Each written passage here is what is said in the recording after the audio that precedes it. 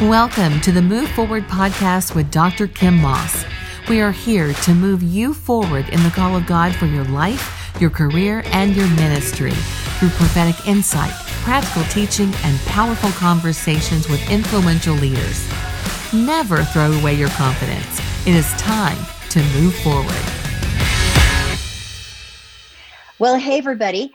Welcome to the Move Forward podcast, and I'm your host, Dr. Kim Moss, as usual.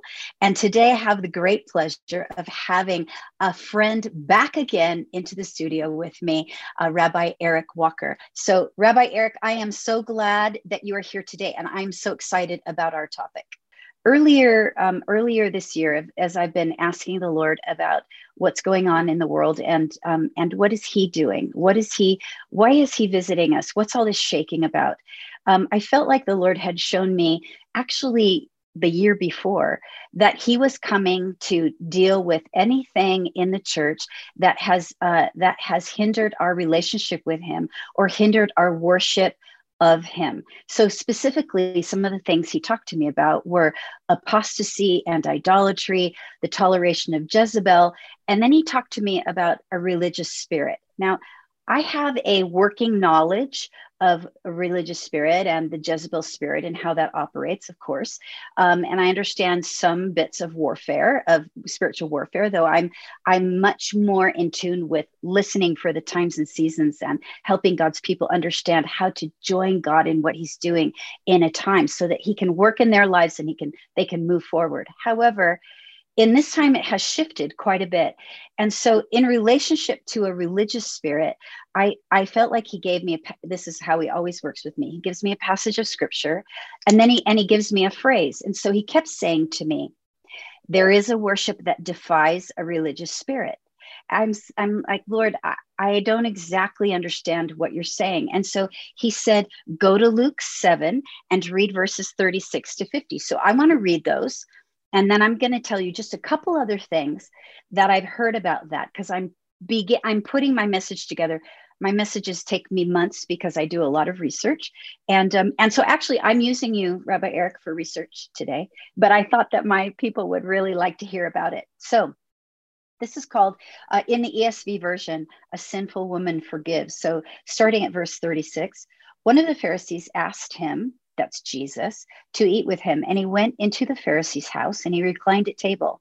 And behold, a woman of the city who was a sinner, when she learned that he was reclining at table in the Pharisee's house, brought an alabaster flask of ointment.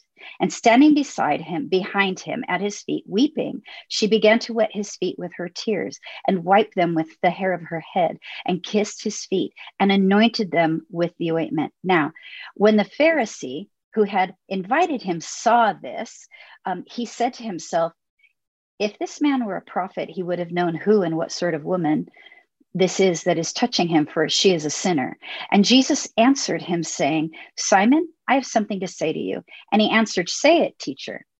A certain money holder had two debtors, and one owed 500 denarii and the other 50. And when they could not pay, he canceled the debt of both. Now, which of them will love him more? Simon answered, well, the one, I suppose, with whom he has canceled the larger debt. And Jesus said to him, you have judged rightly. Then turning toward the woman, he said to Simon, do you see this woman? I entered your house, and you gave me no water for my feet, but she has wet my feet with her tears and wiped them with her hair. You gave me no kiss, but from the time I came in, she has not ceased to kiss my feet. She did not anoint my head with oil, but she has anointed my feet with ointment. Therefore, I tell you, her sins, which are many, are forgiven, for she loved much. But he who is forgiven little loves little. And he said to her, your sins are forgiven. And so as I thought about this passage of scripture in relation to a religious spirit, I know that oftentimes we think of Pharisees as those who operate in a religious spirit, so to speak. So spirits, of course, are not actually people. They are attitudes, mindsets. They are actual demons that can inhabit people or lead them in their actions and behaviors. And however, in this passage, I was taken aback when I realized that the Pharisees were the church of that day. And he asked Jesus to come to his house, and he wanted to hear him but it's interesting because I thought, well, he was inviting him for a hearing, not to hear. A hearing, in other words, to vet him, to prove him, to see if he is who people are saying he is, but not to hear him in order to obey out of faith and love for Jesus, in order to worship him. But this woman, who has been a sinner, she comes and throws everything aside in the house of a religious spirit, and she with abandon worships Jesus. And I thought, oh, isn't this sort of what you're beginning to sort of show me, Lord, that there's a worship that defies a religious spirit in the church? And I felt like, so I haven't worked all this out. So I'm just sort of not rambling, but I'm telling you the little pieces that I have, and then I'll ask you a question. And so the other thing that I found in this passage of scripture is that the word see, behold, see, saw, are used several times in this little passage. And I thought, it's so interesting because the Pharisee saw what the woman was doing. He saw the woman come in, saw what the woman's doing, but he didn't see her. And he didn't see what was really going on. He was blinded by his religious spirit, And then Jesus says to him, Simon, I want to say something to you. He says something, but then he says, do you see this woman? Because from the moment she came in, Jesus saw her. Simon saw a sinner who was defiling Jesus. And Jesus saw a woman who'd been defiled by sin becoming clean because she had faith. And I just thought the irony of that was quite amazing. So then the last piece I just want to throw out there for you, just to hear, Rabbi Walker, was I found this quote from Abraham Joshua Heschel. And he says this: when faith is completely replaced by creed, worship by discipline, love by habit, when the crisis of the day is ignored because of the splendors of the past, when faith becomes an heirloom rather than a living fountain, and when religion speaks only in the name of authority rather than with a voice of compassion, its message becomes meaningless. When I read that, I felt like that describes how I would understand a person who's operating in a religious spirit. It just becomes meaningless. And so I invited you on today specifically. Well, there's lots of times I'm going to invite you on and talk to you about subjects like this, but what's on my heart right now is I want to understand what a religious spirit is. How does it make us blind guides? Jesus talked to the Pharisees of his day several times and said, you're blind guides, so how does it blind us? What does it entail? And what does it really mean that the church is infected with a religious spirit? Can you speak to any of that for me? Sure. I want to back all the way back to Baal and to the prophets of Baal and Elijah. Okay. And if you remember that Elijah stood before the prophets of Baal and said, we'll test who is God. You build a fire, we'll build stacks of wood. You call on your God to rain down fire and consume the fire. And so they began to call out to their God, and nothing was answered. And so he began to mock them. And in that mockery, is he on vacation? Is he asleep? Is he gone? And you began to get the feeling that this kind of idol worship, this kind of devotion to an idol, was blinding them, that they were so compelled to believe because they were idol worshipers. Now, you can see an idol and you can speak to an idol, but the idol cannot speak to you. We, on the other hand, cannot see God, but we can speak to him and he can speak to us. Which is the greater faith? So as we see that story unfold, we see that there's a spirit, and even though they all said, the Lord, he is God, the Lord, he is God, the Lord, he is God, the men still ran down and took the beautiful women. Why? the spirit of Baal is a religious spirit. And religious spirit rules, regulations, codes, creeds, oaths. And I'll give you an example of how that yields into sexual sin. And they're related. They're always related. So sexual sin and a religious spirit are always related. Always related. Okay. Give you an example. I'll give you a living example. In Christianity, in the broadest sense of those who proclaim a faith in a Jesus, maybe not the Jesus that Paul preached, but one similar,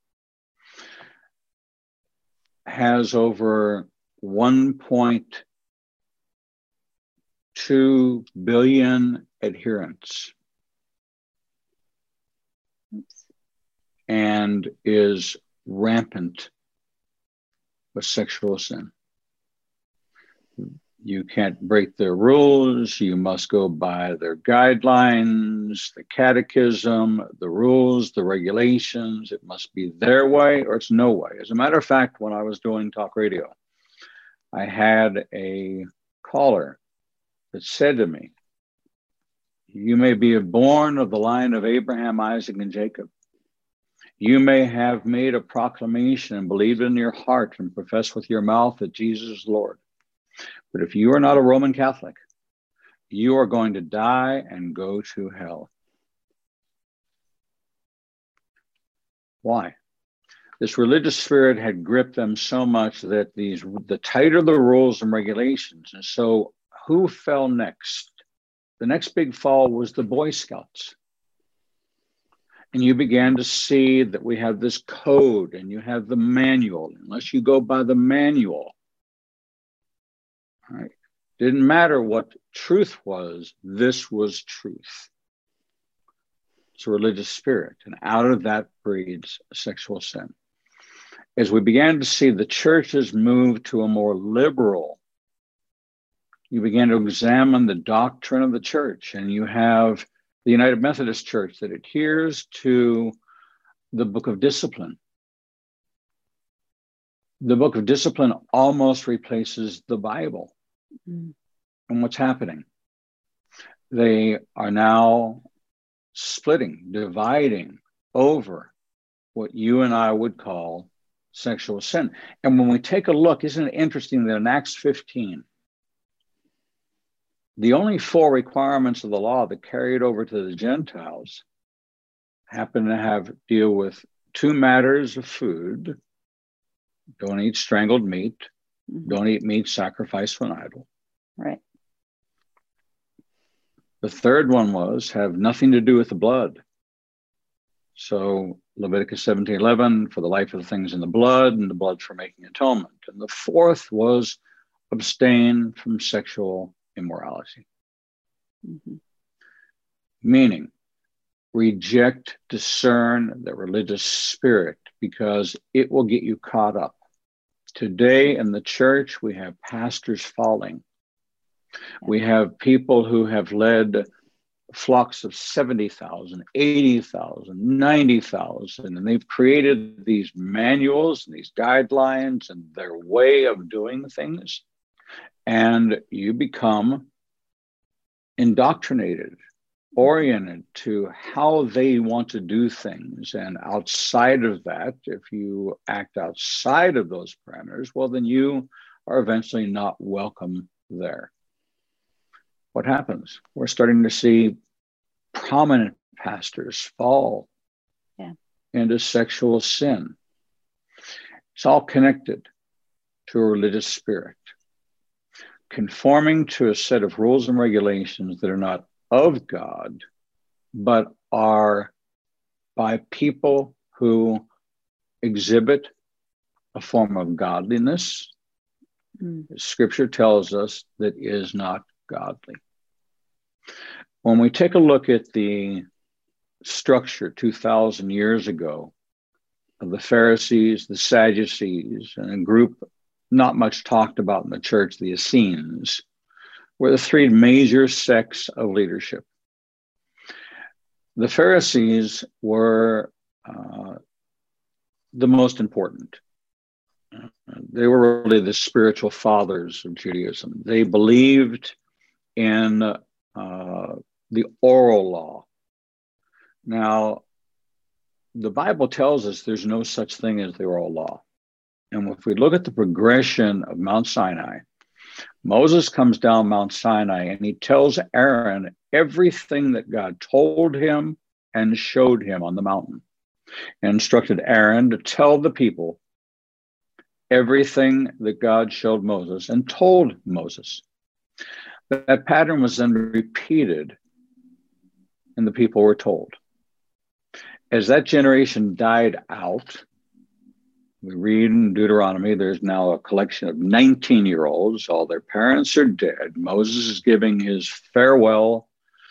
Deuteronomy 4, 5, 6, 7, and 8. He's giving his farewell sermon, and he's charging Joshua.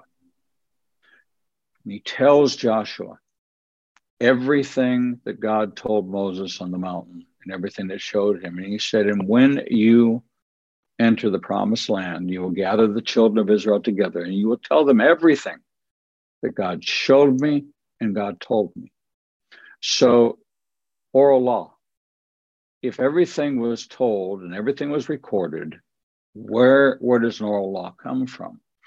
But in that intertestamental period, that 400 years, that is a window of great mystery to a lot of people, because you don't have canonized documents. Mm-hmm. You have the Book of Enoch, but Jude quoted it from the Book of Enoch. So does that not validate and canonize it to a certain degree? It does. You have the Book of Maccabees that tell of what the influences were, the Seleucids, the Greeks, the philosophers, the people who had pursuit of knowledge, of a culture that embraced public baths, homosexuality, mm-hmm. all of the things that we would consider to be debauchery, all of the things that we would consider to be. Men always had the theatrical roles. There were no women in theater at the time. Therefore, a man played a woman's part. What happens? You put on a dress and makeup every single day of your life and perform for people. Do you get confused? Certainly you do. You have an identity crisis? Certainly you do. All that begins to permeate society, and assimilation was exactly what was happening. The Pharisees felt that they had an obligation to continue in the teachings of the Mosaic law. And in the Mosaic system, you have at its very heart the redemption of Isaac. The redemption of Isaac was a belief that either God would bring a substitute or he would resurrect. Mm-hmm. And the Sadducees were the most legalistic because they only confined themselves just to the law. The prophets and resurrection were not a part of their equation, and they felt that they were the heirs to the priesthood, to Zadok, who was the last priest, Zadok II. The last priest we have in the line of Aaron until the Sanhedrin is formed again, and the high priest takes up his role in the line of Aaron, a descendant of Zadok, to call for the return of Messiah.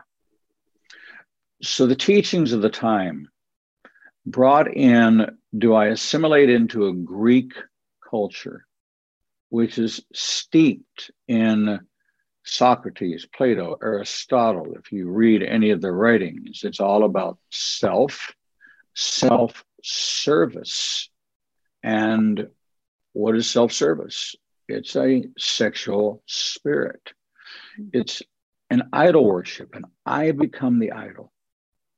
And in Greek philosophy, I am God. I am the God. And so what happens is that we have this divide. A divide so great that the division between the Pharisees and Sadducees was so disgusting and repugnant to the super spiritual that the Essenes, imagine you're in Jerusalem. Jerusalem is a beautiful city. Mm-hmm. Jerusalem has seasons. It snowed there. There's first snowfall. It has winter, it has summer, it has fall. It's a beautiful city. And they packed up and they moved to the cliffs of Qumran at the Dead Sea, the lowest point on earth, the hottest place on earth. And there they wrote. It was a sect of men. How do we recognize them? Because Jesus gave us a clue. He said, go to the man carrying water. Men don't carry water. Women carry water. Yeah. So we knew he was talking about the Essenes. He recognized them as the super spiritual. We know that John the Baptist, okay, John, not really a Baptist, the son of a Levitical priest, he himself a Levitical priest. That's why he could immerse. He comes from this line. And we see this religious spirit, and Jesus is trying to confront this religious spirit. As he dealt with the prostitutes, now the rumors began, even today,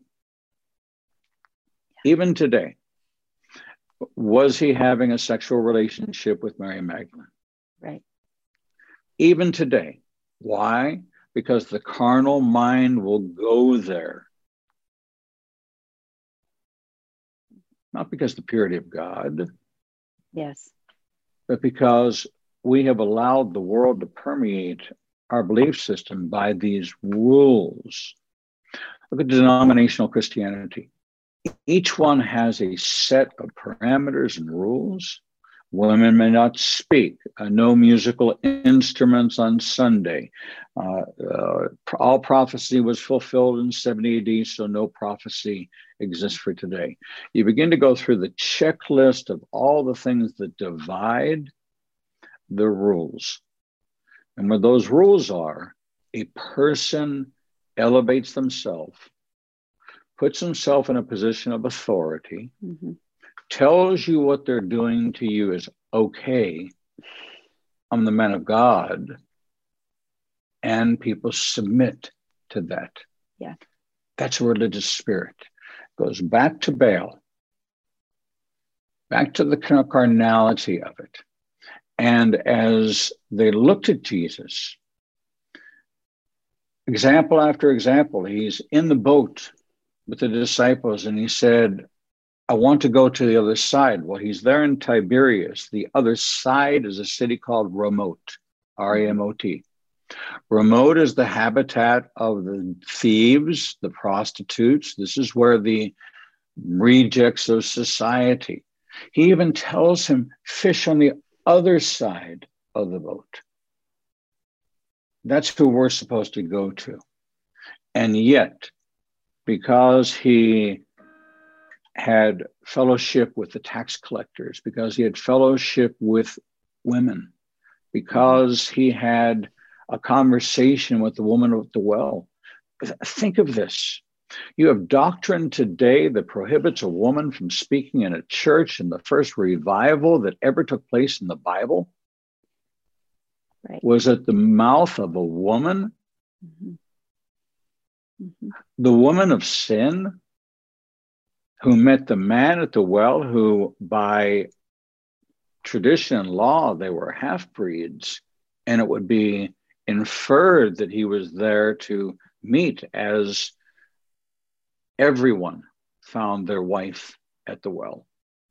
Yeah. Why was Jesus alone with a woman at the well? It could only be perverted. It could only be perverse. But no, he told her of her sin. He knew everything about her. And she went back to the village, and they all came back to meet the man, and all came to faith in him. The first revival. But yet we have, because of this religious spirit, we take and we extract out of Scripture and we apply it. Why? To elevate ourselves, to put ourselves in a position. And you look at the ministry, the pastors, the leaders of churches, the attacks, the gossip, the slander, the innuendo, the attacks on them, almost without exception, the very first charge is of a sexual nature. And in fact, many have succumbed. And in fact, many have admitted it. Many have stepped down because of that. But when we look at these systems that have been put in place, these rules, these regulations, the more strict they are, the quieter people are. They don't speak of it. And this is predatory. This is exactly what the woman who is being abused in fear, don't tell anybody. That's that religious spirit that permeates, using knowledge, power, wisdom, and rules. This is why, being a biblical contextualist, I have but one set of rules. It's right there. Right. That's why Jesus said, he said, do not swear. Do not take an oath. Do not take a vow. Don't sign the membership, the list of things that I'm agreeing to abide by. He said, don't swear by heaven and don't swear by earth. Let your yes be yes and your no be no. And anything else is from the evil one. Think of the Masons and what they do in secret. Think of the secret societies. And all of a sudden you take a look at this religious spirit, the Jim Jones, the fundamental Mormons that are polygamists in the name of God, and using God as the weapon to comply and to conform and to submit. So the religious spirit manifests as a sexual spirit, which manifests as a submissive spirit. And the more rigid and regimented the denomination, the organization is, the more prone they are. And look at the exposés that are coming out of these venerated organizations. And the victims, tens of thousands of victims who said, but he was my leader and I trusted him. And this was what I was instructed to submit to his authority. And he abused that authority. Why? Because of the religious spirit. And this is how it manifests today. That makes so much sense. And as you're talking, I was thinking about some of the people I know who have had falls, and connecting that with a religious spirit, and knowing that for many of them, they didn't start out that way. I mean, it wasn't like they started out saying, I'm going to create an idolatrous religion here, and I'm going to make lots of rules, and then I'm going to abuse women, or have an long-term adulterous relationship outside of my marriage. They don't start out that way, and yet they fall into that. And this passage of scripture, we don't know really. I don't know anything about Simon. It doesn't, he comes in as a Pharisee, and so he's from a sort of a tradition, and this woman comes into the house. And one of the things I noticed was like, Lord, what I see in this is that she had this overwhelming gratitude and understanding about what Jesus had done for her and how she did not deserve it. And he was steeped in pride in his rules and his position and his, and I think that's where this creeps in. I think that you know, you and I both know, Rabbi Walker, that being in ministry is not easy. Being a leader in ministry is not easy. There's a lot of pressure. It's a lot of hard work. I mean, some people think that, you know, you come up with a sermon in 5 minutes and you get up there and you're performing on the platform or something for your people, and then you don't work all week, right? It's only on that Sunday. And of course, nothing could be farther than the truth. There's lots of pressure. There's lots of, and keeping your yeah, it makes me emotional, but keeping your life with Jesus fresh as a person, just as me and Jesus, and remembering how far he's brought me and how he didn't need to save me, but he did. Those things have, for me and my own life, have been key to keeping me sane, you know, under all the pressure, and keeping me in an intimate relationship with the Lord. But what do you see? Because you have a lot of experience with this, and you've seen a lot of various people in a lot of different denominations and contexts. But how does it begin, and what are the traps? And is there a cure? Like, can they come back from this? Sure. You know, we serve the God of second chances, and if somebody goes through restoration, I think there's a restorative process that of course, there has to be a great deal of repentance and counseling. Should they be elevated back to the position that they were, that's up to the individual leadership team that they're accountable to. Mm-hmm. But are there warning signs? Are there warning signs before they fall in, you know? How many lately have we seen? I've heard of several, you know, there's some famous ones recently that have been in the news and all over Facebook. And, you know, was there something along the way that, had they noticed, had they understood, had someone around them noticed, that they could have said, do you realize this is going on, before it went all the way? I come from a university where the greatest university scandal of sexual molestation took place in the athletic department of Penn State. Oh, that's right. Where did it begin? Where did it begin? When was it reported? What did they do about it? We often don't know the genesis. We often don't know whether or not there is a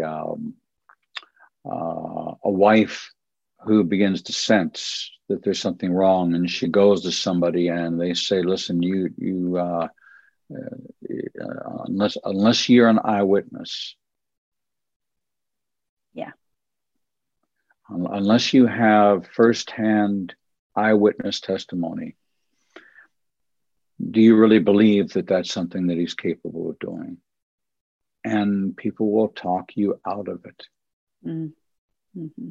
And so you begin to overlook the warning signs and say, well, and people will do this to you, and they will abuse that position, and they will say, well, listen, you need to look at yourself and your insecurities, and you know, what it is about you that makes you think that man of God, who is such a devoted father, would ever defile his house and get up there on Sunday and preach to those people. Don't you think he's close enough to God to be convicted? But the fact is that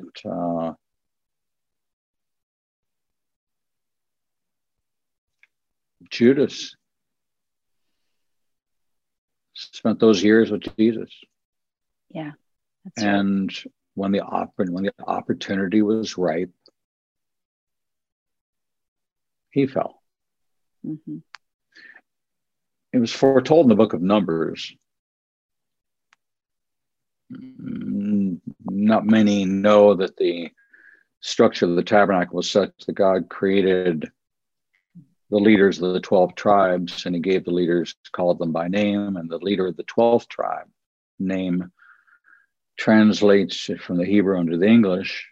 The 12th one, the one in the rectangle closest to the tent of meeting, his name translates to brother of evil. The 12th man at the rectangular table sitting with Jesus was the brother of evil. So you have to dig pretty deep into the text to even recognize that, to do the name translation, to see the patterns of God. But it was the exact pattern. It was what David talked about. You set a table before me in the presence of my enemies, and you begin to see this pattern. But no one wants to believe that this person is capable. Right. And then you have the false accusations, which is what happened to me. See, I was falsely accused. But I had video evidence. All my offices were motion sensor videoed by a third-party security company. So when people came forth as eyewitness testimony and said, "Oh yes, I saw this take place," and I would say, "Go to the video, pull up that day and that hour." They're so sure. It was on January the 12th at 7:30 a.m. He was in his office and he was with this woman. I said, "Pull it up." And there I am sitting behind my desk working on a sermon. There's nobody in the office. And I had 20 or 25 eyewitness testimonies. And all of them shot down because the evidence didn't support it. And my question to them was, what was it about me that made you believe that I was capable of doing something like that? Yeah. That's the question. What is it? Because that destroyed a congregation. 750 families scattered. They lost their shepherd. And now they've broken into 10 different flailing little fledgling congregations that beg to be reunited, but will never happen. Why? I had no set of rules and regulations. We had no rules about children running in the sanctuary. I loved it. We had no crying rooms because babies cry. That's right. And mamas bring your baby in the sanctuary. And if I can't preach with the crying baby, I don't need to be in the pulpit. And if your children don't learn how to worship, who's going to teach them? And if they don't see their mother and father worship, why are you removing them from that experience? Because when they see mom and dad worship, they're going to do like Jesus did. I only do what I saw my father do. I only say what I heard my father say. We start dropping these kids off, and it's just what happens. We have these divisions, and we have these leaders, and we put this youth pastor, and he's got young girls with him, and all of a sudden now he has an affinity because one's got a problem, and he finds himself, and they linger and they stay behind. The ride's late, and they even have texted their mom and say, "Oh, youth group's going an hour late tonight. Don't pick me up for another hour." And she's making sure that she's making herself available. And he doesn't have the boundaries. Yeah. And maybe he has good intentions and he feels there's comfort, but there's reasons why a pastor should never be alone with a woman in his office. There's a reason why windows should be in offices and doors should not be closed. There's reasons for that. But when we elevate the leader to a position of we don't question, they are the ultimate authority. And who do we go to? Because then what happens is the gossip begins. And people say, "Oh, this person's no longer loyal." And what happens? You hear of somebody leaving. You don't understand why they're leaving. They're leaving because they knew something, saw something, said something. And the religious spirit is strong. It's a powerful spirit. Yeah, we didn't have mega churches We didn't have mega churches 20 years ago. Mm-mm. Mm-mm. I was going to say, I think that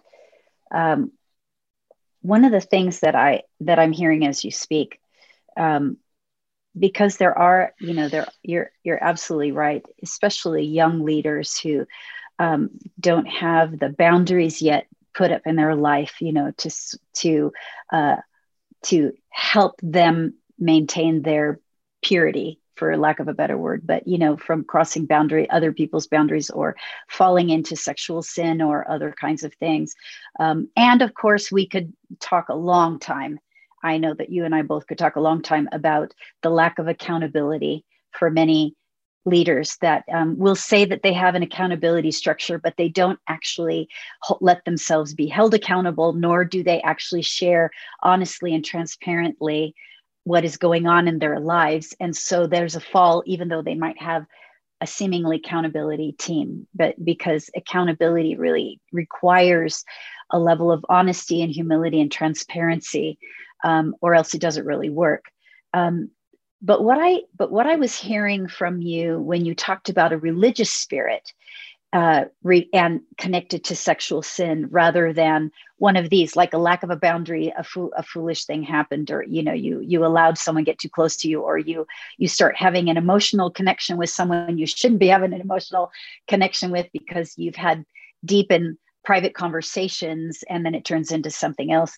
But the religious spirit seems to be more like a power play to me than a falling into a situation and you weren't wise about it, or you had some, you were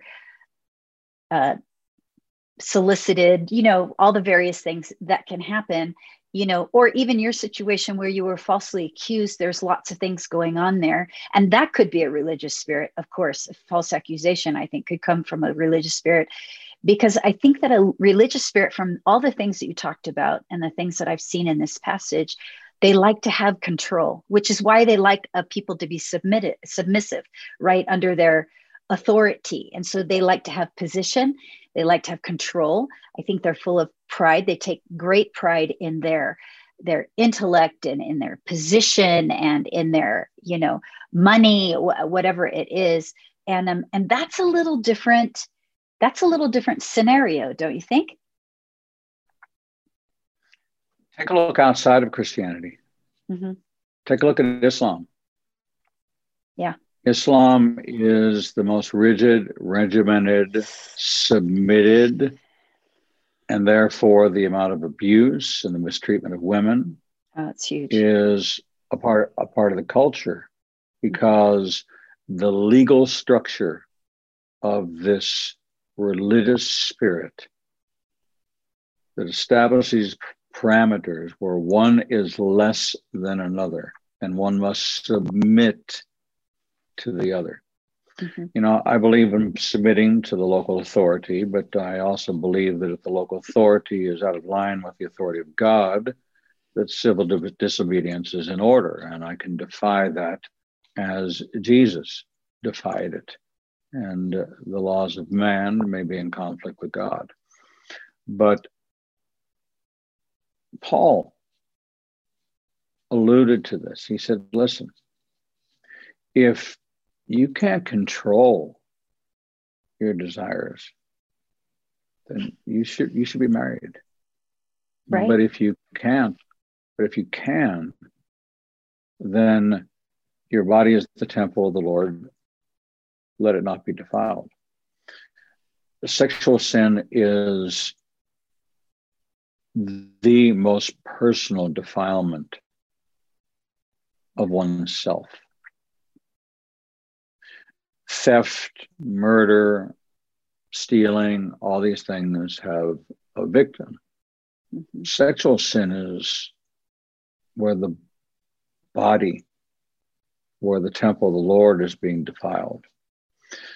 And when you think you are above, it's interesting in this whole political scenario, the chant, no one is above the law, no one is above the law, no one is above the law. But yet, the people that were saying it were all shifting and all distraction and all trying to get you not to look at what they were doing. Yeah. And we see in government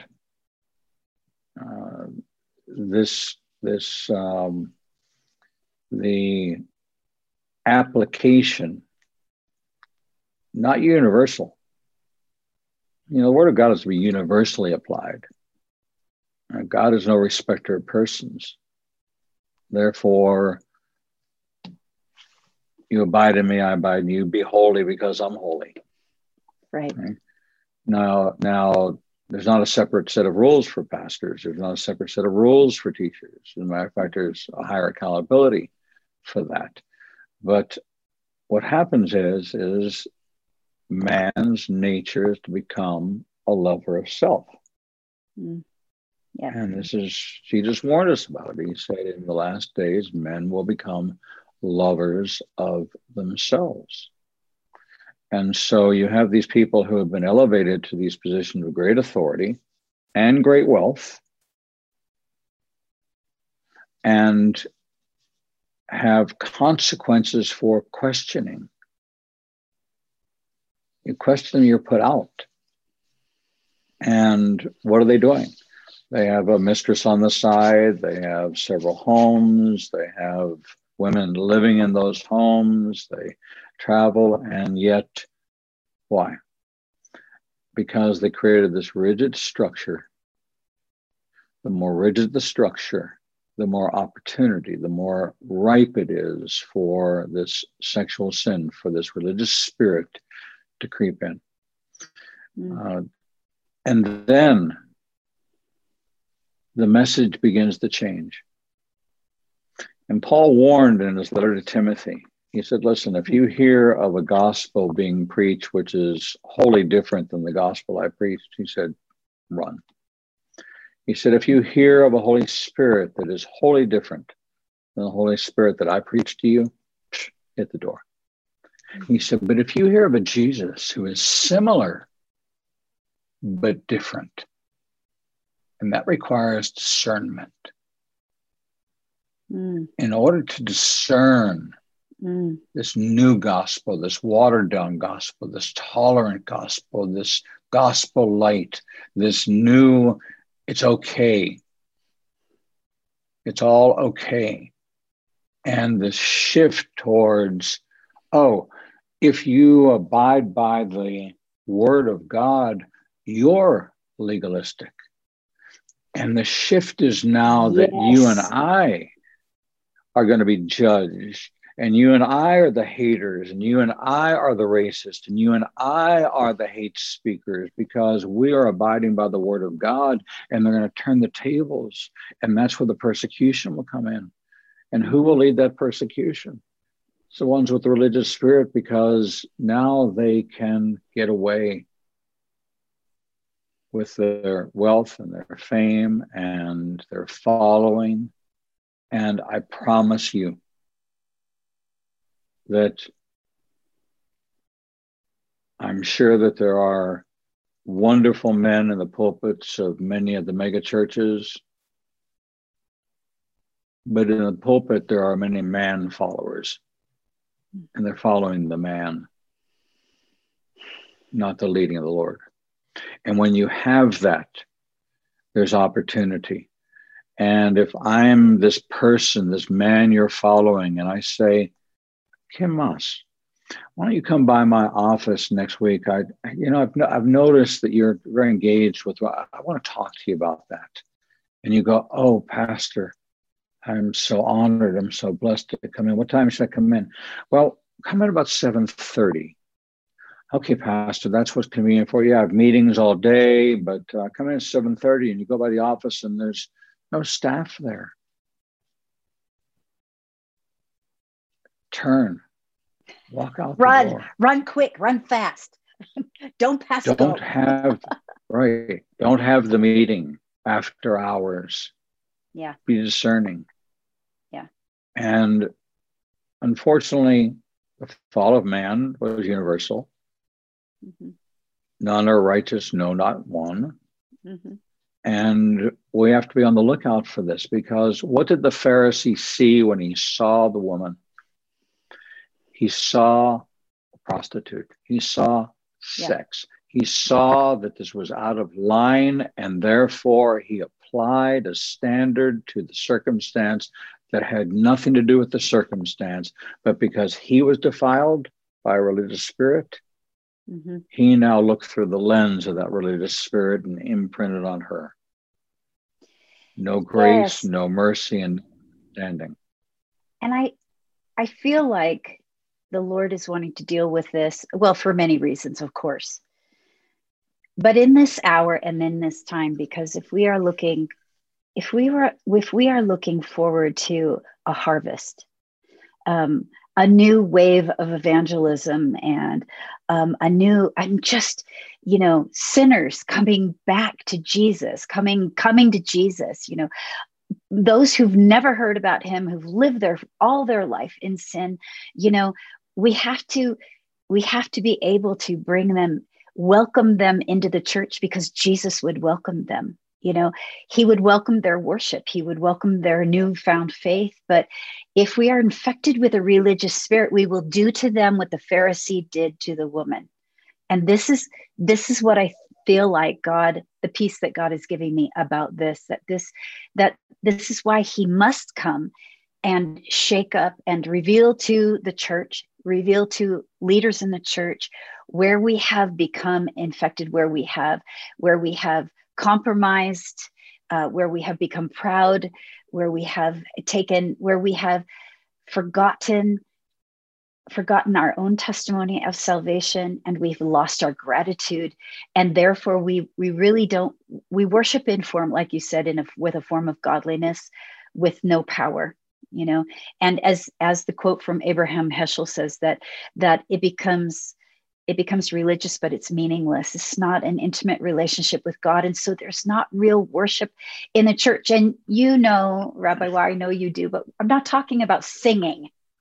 I'm talking about honoring God. I'm talking about allowing him to be on the throne of our hearts and in the church, and be the center of our worship and everything we say and everything that we do.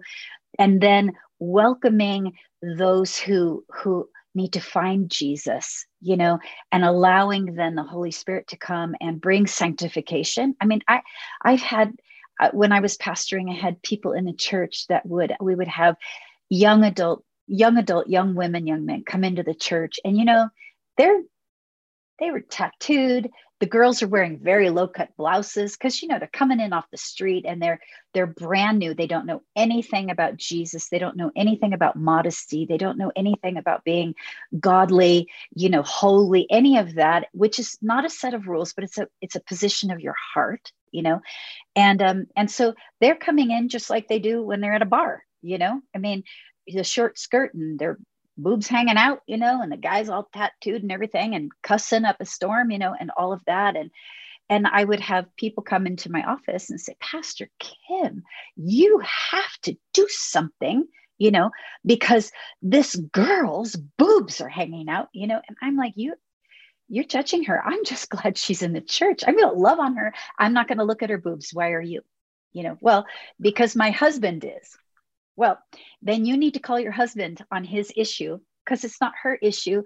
As the Holy Spirit begins to sanctify her, that will stop. That will go away. That's just a symptom of her worldliness and carnality right now, But hey, she came to church. This is a celebration, and I think this is what God wants us to see and understand, If we don't clean out the religious spirit, and I did not have an understanding. So you teach me every time we're together.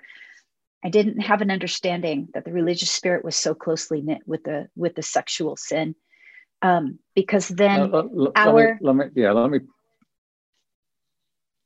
I was going to just say one last thing. Yes, yeah. that then our new believers, these young, inexperienced, then they fall prey. See, then they're prey to a religious spirit. They're prey to being sexually abused. They're prey to being spiritually abused.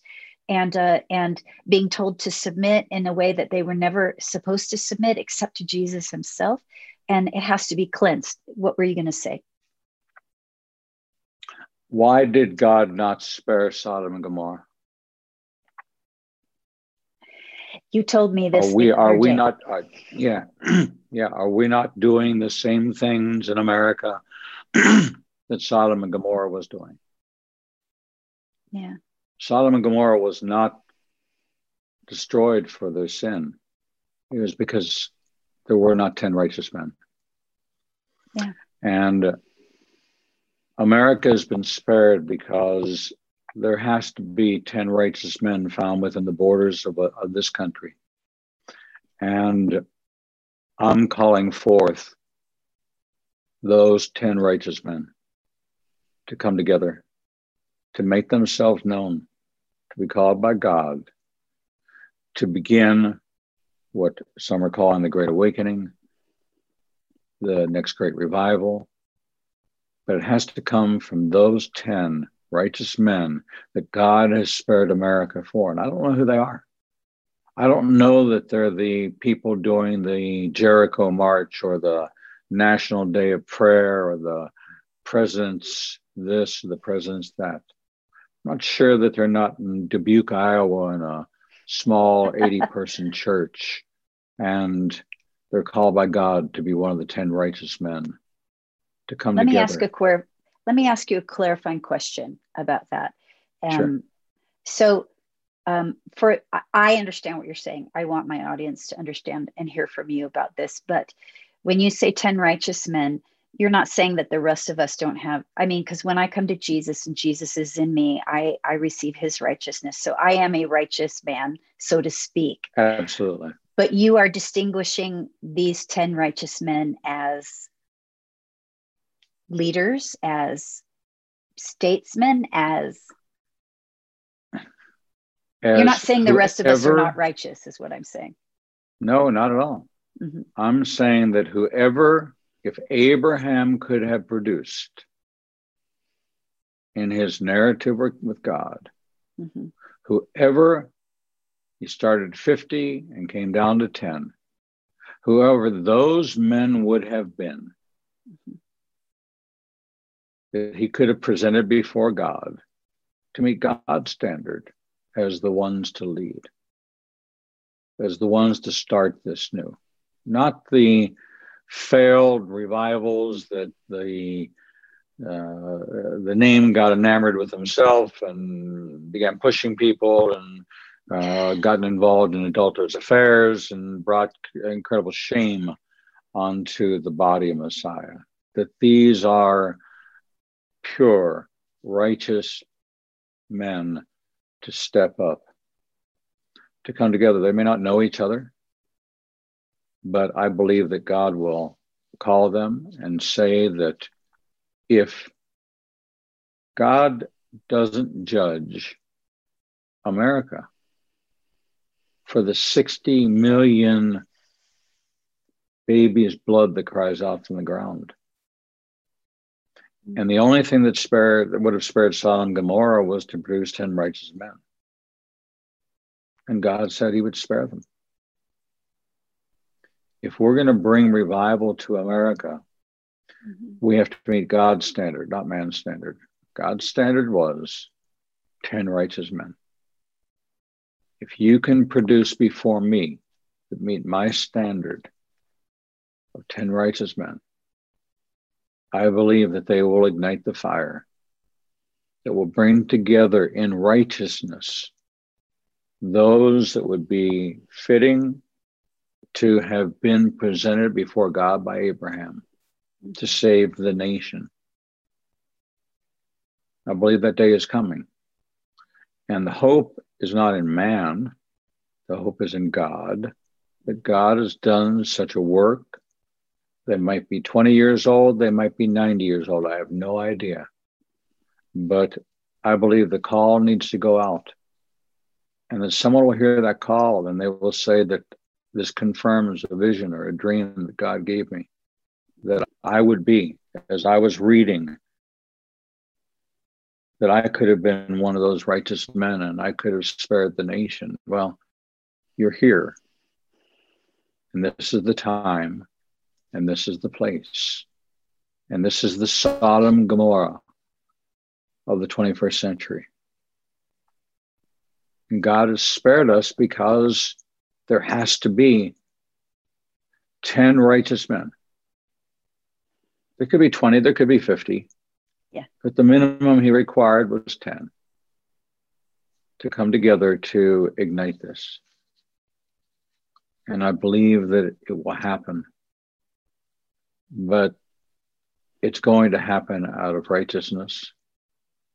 It's going to happen out of a genuine call, and a call that is confirmed immediately. It is one that is revealed to many who would want to get behind this, not denominationally, not with rules and regulations, but with the pure, unadulterated preaching and teaching of the entirety of the Word of God. Not to tickle the ear, but to bring true salvation, true redemption, true restoration to a nation that has lost its way, and to a body that today is more committed to their sin than they are to the Lord. Mm-hmm. George Barna, the greatest researcher in the modern age, studies show that only 6% of Christians in America have a biblical worldview. 6%. Yeah. Which is frightening on the one hand, right? However, it also should present us with a hope that they are ripe for the gospel, that we are ripe for absolutely. a fresh preaching of the gospel of the kingdom that we have not been ripe for. It feels to me like a setup for the revival that can happen, that I believe is coming, that I really believe that this entire last year, this episode will air sometime early next year in 2021, but we're recording in December for those of you who are curious. But this whole year with COVID and everything, and all of the political unrest and everything, has been a shaking of the Lord and a setup so that God can raise up those who are righteous, and so that the word, of course, the gospel of the kingdom can be preached again to another generation that is obviously lost, and yet to be found, but can be found. And so that gives great hope. And we are out of time, Rabbi Walker, but I want you to come back again. Will you come back again sometime? And let's talk about some deep subject. And thank you so much for your understanding. It really was an amazing, some really amazing insight, very, very crucial for our time, and led into so many other things that I would love to talk about next time. One of the things I would love to talk to you about is the fear of the Lord. I feel that God is wanting to bring back a fear of the Lord, that we've lost our fear of the Lord. And I've heard so many different people talk so many different things on it. And of course, I have my own understanding from scripture, but I would love to hear your thoughts and your understanding about the fear of the Lord. And so, will you join me again to talk about the fear of the Lord sometime? Absolutely. Absolutely. All right. It's the beginning of wisdom. It's wonderful. All right. Well, everybody who's listening, thank you so much for tuning in. And I hope that we will see you again on the Move Forward podcast with Dr. Kim Moss. That's me. I'm your host. And we want to thank you so much, Rabbi Walker, for coming. And as we end, would you pray for us? Would you pray for leaders? I'd like you to pray for leaders who are being right now, maybe they are in the beginnings of being overtaken in bondage to the religious spirit, and they don't even realize it. And but would you pray for leaders regarding that in the church right now? I would. I'd appreciate that. Lord, in the name of Jesus, we bend the knees of our heart to you, Father God, and humble ourselves before you. Father, we know that there is a spirit in this earth that would want to break, this breaker spirit that wants to come and just destroy everything. And for us to submit and to relent, and pastors in the pulpits under attack, Father God, and Christianity coming under attack, Father God. And I ask you, Lord God, to pour out a hedge of protection about them, the blood of Messiah over them and about them, that the enemy cannot cross. That there would be a new season of boldness, Father God, that the spirit of fear would leave, the spirit of oppression would leave, the spirit of domination of a corrupt government would leave, Father God, and that these leaders would rise up and take a stand, and through the power and the anointing of the Holy Spirit, Father God, that no word would proceed from their mouth that is not, Father God, of you. Lord, let us not fall for the trap of size or numbers or tithes and offerings, Father God, but let us go back to the calling of the ministry of one another, the calling to make you known throughout the world, and to bring the good news of Messiah. Father, we ask you to send Aaron and Hur to every leader, that his arms may be outstretched in victory, Father God. And as they grow weary in this battle, Father God, you will send those to lift up their arms. And while their arms are lifted up on the mountaintop, in the valley, the victory is being won. And so, Lord God, we ask you, Father, to convict, not condemn, but to use this season, Father God, for a new cleansing, to bring forth a fresh, new anointing, Lord God, to raise up the righteous ones, to take the lead, to bring the nation together, Father God, with one heart, one voice, one spirit. You say in Genesis 11, if these people will do this in one accord, nothing will be impossible for them, Father God.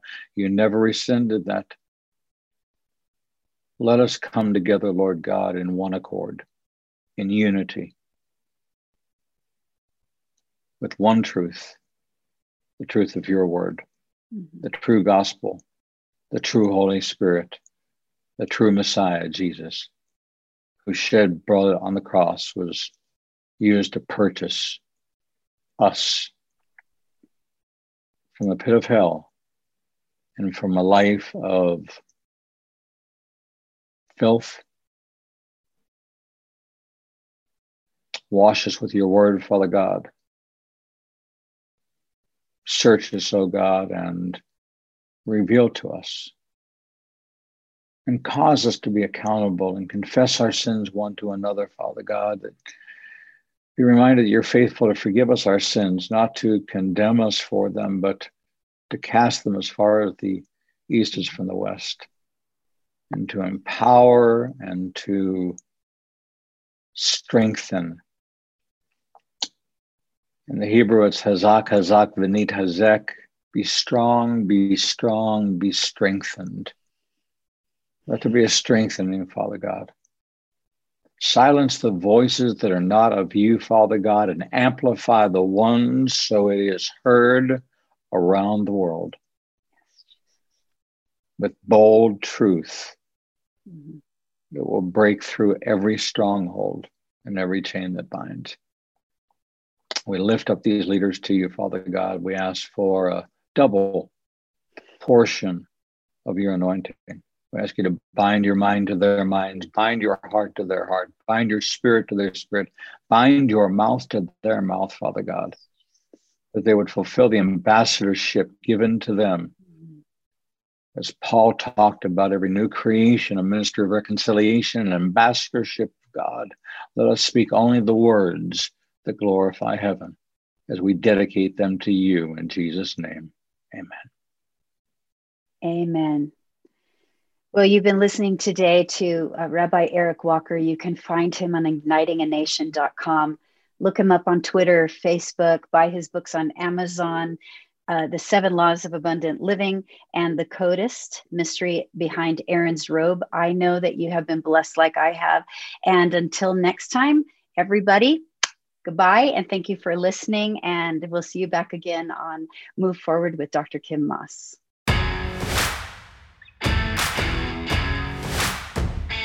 Thank you for joining us for the Move Forward podcast.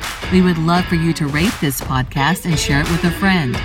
You can connect with Dr. Kim on social media. For those links and more, visit her website, kimmoss.com. Host Dr. Kim Moss leads Kim Moss Ministries and Women of Our Time. She is the author of Prophetic Community, The Way of the Kingdom, Facing Ziklag, and The 4 Questions. You can find those books on Amazon. Remember, never throw away your confidence. It is time to move forward.